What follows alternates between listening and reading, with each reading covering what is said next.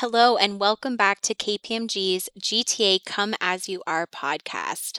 My name is Brittany Hartland, and this is the show where we connect with members of our KPMG community on a variety of topics and learn about their stories, experiences, and share other resources. Now, this is your chance to take a break, make a coffee, have your lunch. If you haven't been outside yet and you're able to, use this time to get some fresh air while you listen. This is our second episode of our first series release called This Is Me Unfiltered, where we are going to continue the conversation about mental health. I have Ilario and Asma joining me again today. Thank you so much for being here today. Thanks for having us, Brittany. Yes, Britt, thanks for having us. So, when I reflect on your stories from last week and even kind of looking back at my own experiences with mental health, getting help was really hard. For me, it was hard for a few reasons. When I think about it, the biggest one was that I was trying to deal with it on my own. Although this was before the pandemic, I was working from home 4 days a week. I lived alone. My now fiance was in Italy, and my family lives 3 hours away. Nobody knew what was going on. I was having panic attacks regularly that could last hours, depressive episodes, and anxiety. And again, no one knew. I was able to pull myself together to show up on a call. And no, we didn't use video calls back then. And most of the time, I could get myself into the office for that 1 day a week. So when I sent my manager an email saying, my doctor says I need to be off work for 6 weeks, so today is my last day and I'm going on medical leave, it sure came as a surprise. If I back up from that and just talk about the process just to go see my doctor, that felt like a whole ordeal on its own. When I was basically at my breaking point, I opened up to my sister, and it was really her who convinced me to go to the doctor. And it took a lot of convincing. I pretty much found every excuse I could to say no. I had to take the day off work. I had to take the subway. I had to take a go bus. I had to take a city bus, and I had to walk probably another 10 minutes just to get to my doctor's office. So for a situation that felt very overwhelming in its own, all of those reasons seemed like really good reasons to not go to see my doctor. I ended up going. When I was finally there, I had to explain everything that was going on, which caused me to have a panic attack right there in her office. She also proceeded to tell me that I needed to go on medication, which made me even more upset. And she also did confirm that I needed to take time off work. Looking back, I just had so much self-stigma. I had self-stigma with taking time off work. I had self-stigma with taking medication. I felt like I was letting people down. And most of all, I just felt like I was failing. So, what was your experience like in getting help? I think you hit it on the head at the end there, Brittany, when you said I felt like I was letting people down. I was failing. Those were the I was saying those words to myself, just over and over again as I was coming to grips with the fact that I'm bipolar. I was struggling with depression. I had a wife and child, and my wife, she wasn't dealing with the postpartum very well. She struggled with postpartum depression at that time too.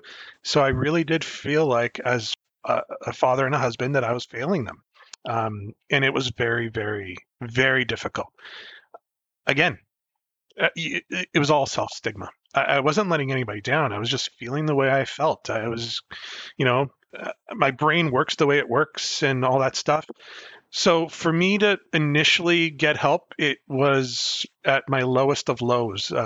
Being bipolar, I've dealt with depressive episodes many times, from when I was, in my late teens all the way up until even just as recently as a month ago.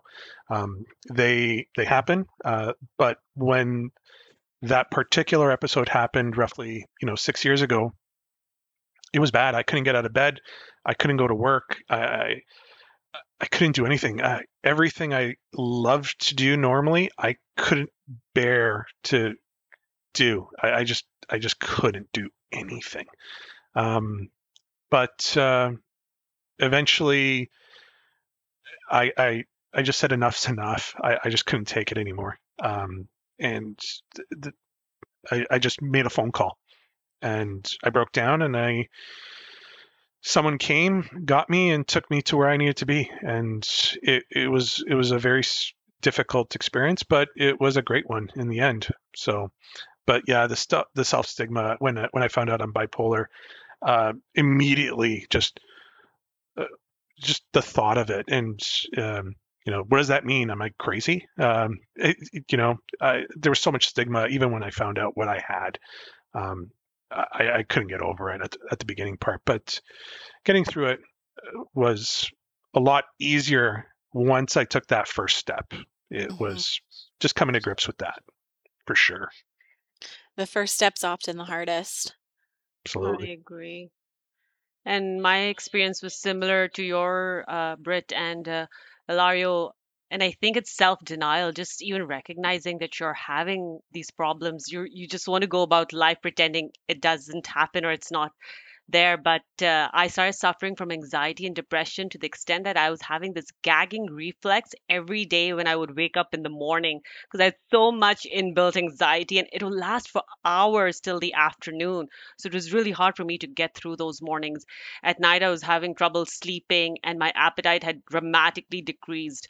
All this was taking a toll on my life, my marriage, and I was feeling very disconnected with my spouse. Even though he was trying his best to do everything he could help me, I was feeling very disconnected. And I think when I was finally near my breaking point, I opened up to my older sister as well, Britt, and she's a doctor and she lived in a different country and had really no idea what I was going through. I just remember crying and telling her that all this pain and anguish I'm feeling inside. And she's the one who convinced me that I have to go see a therapist, that if I didn't, I would not be strong enough and well enough to take care of my daughter, my family, and that I had to do this for them.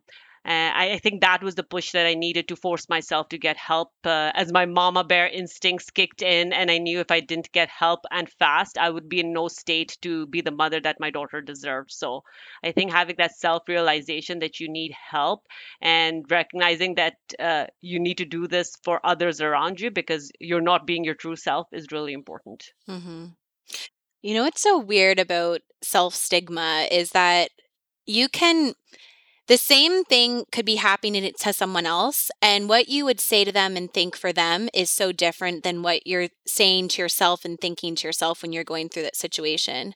So for me, like that comes to mind when I'm with medication. There's people in my life who take before me were taking medication for mental health reasons, and I'm like, yeah, if you need to take it, you take it. Like, what's the difference with any other medication that you take, right?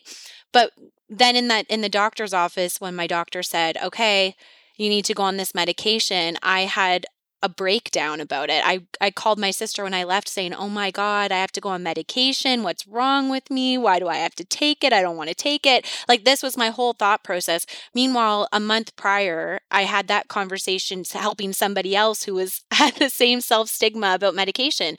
So it's so bizarre how that self-stigma is so powerful and can change.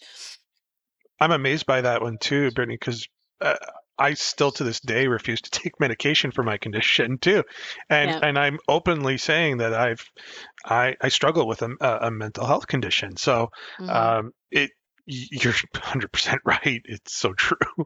Yeah. Oddly enough, but what's crazy is that the self stigma that we impose is so made up. It really is.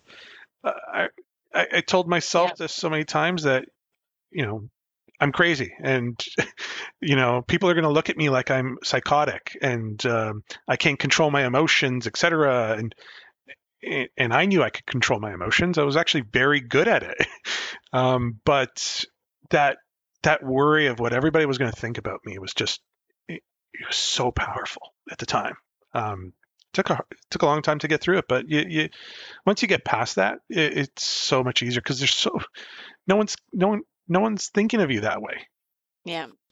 And I couldn't agree more with Ilari's comment that it's everyone's perception of yourself that you think that you're most worried about, right? Like you want to be the perfect mom, the perfect wife, the perfect employee, the perfect friend, and you keep thinking, if I actually open up and say I'm actually struggling, I'm having these challenges, I need help, that you're somehow failing all these people that you love so dearly, which is not the case, because while you're struggling, you aren't able to be the best version of yourself, the best mom, the best wife, the best friend, or the best employee. And I think just recognizing that self stigma is so self imposed, and that if you can just recognize it and come out of it and see that if you get help, you'll actually be able to be a better version of yourself is so important. Were there any resources that either of you accessed, either through KPMG or outside of KPMG, that helped you? I can go on this one. So I actually started using the $2,000 firm-funded KPMG mental health benefit to seek out a psychologist when I started on my healing journey. And I also now use our League Health Concierge app, through which I use Inkblot, a company that helps you find therapists online for one-on-one video counselings, which has been fantastic because during the pandemic, you actually were having more anxiety and more stress, and I thought having that online virtual video calls was such a fantastic thing, because I was able to schedule a session whenever I needed without having the worry about booking an appointment with my psychologist and finding a couple of weeks ahead and just waiting on that. So I think that was really helpful for me. Yeah, I've used many of those. I've used all of those actually. The other one was the EFAP hotline. That was actually probably my first phone call in to get assistance with my situation. And I didn't even phone call in. I actually did use the text messaging functionality on it. Oh, I've never used Nice. that one. Yeah, the online chatting function. Yeah. I couldn't at the time voice the words that I am struggling with. Like, I am depressed. I have depression. I couldn't verbalize it. I tried multiple times and I just couldn't. So it somehow it was just easier for me to type it. So I went on the online chat. I said it. Someone called me and we talked about it without me having to say those words, which was very comforting, and it made things a lot easier for me to start the process. They got me in touch with a resource through Mona Chappelle to provide some the psychologist to talk to, and to start doing some therapy to help me through my depressive episode at the time. And I've used the Inkblot as well, other resources, the $2,000, and one of the overlooked items was my performance manager in the firm was super in the whole process, really helpful, and some of my other mentors. I know they're not on their website, but they're there, and I couldn't have done it without them. That's amazing. Such a good point. Just opening up to your performance manager or your mentors, it's really helpful because they're there to support you. I couldn't agree more with you on that point. Yeah, my one mentor in particular that I still thank him so much for this day, and I talked about it last time, was they took an active interest. They found out my schedule and they were making sure I was going to my sessions. They made sure I ate. That was the other part too, right? Asthma, you're not eating. He was making sure I was getting lunch. I was taking a lunch break and eating something, and so forth. I was going outside. I was not overwhelmed, etc. It's super important to have that support resource at the firm too. Mm-hmm. One of the resources that I've used recently that it's called Ability CBT. I really didn't know much about it, to be honest, but I was just looking for some other ways to get support, because I have a lot of when I shared I have adjustment disorder, I have a lot of changes coming up in the next 2 months. I'm moving, I'm getting married, we're building a house, lots of stuff going on. So I recognized I need to ensure I'm focusing on my own self-care right now. And I've just started using Ability CBT. So it's an app. You answer a bunch of questions, and then they have you get paired with a therapist, but also there's almost like I don't want to say it's a course, but there's some learnings that you can kind of do through the app to help build up your self-care routine and things that you can do to support yourself.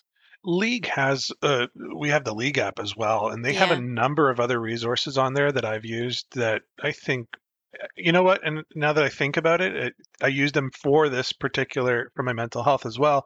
They do have the guided meditation courses, the challenges as well, Mm-hmm. that I started using. Just, I was thinking, oh, my therapist had recommended you need to drink more water. You should do yoga, and it was all there. I didn't have to go outside and get it somewhere else. I can actually do it in my own home, hidden in my office, so nobody saw me doing yoga, because no one wants to see that. Come on.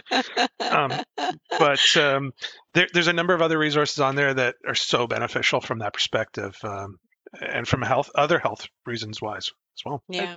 Agreed. I've actually done those wellness challenges on League for water and diet and just sleep even. So there are quite a few number. And Britt, your Able CBT sounds really good. I'll make sure I check that out as well. Yeah.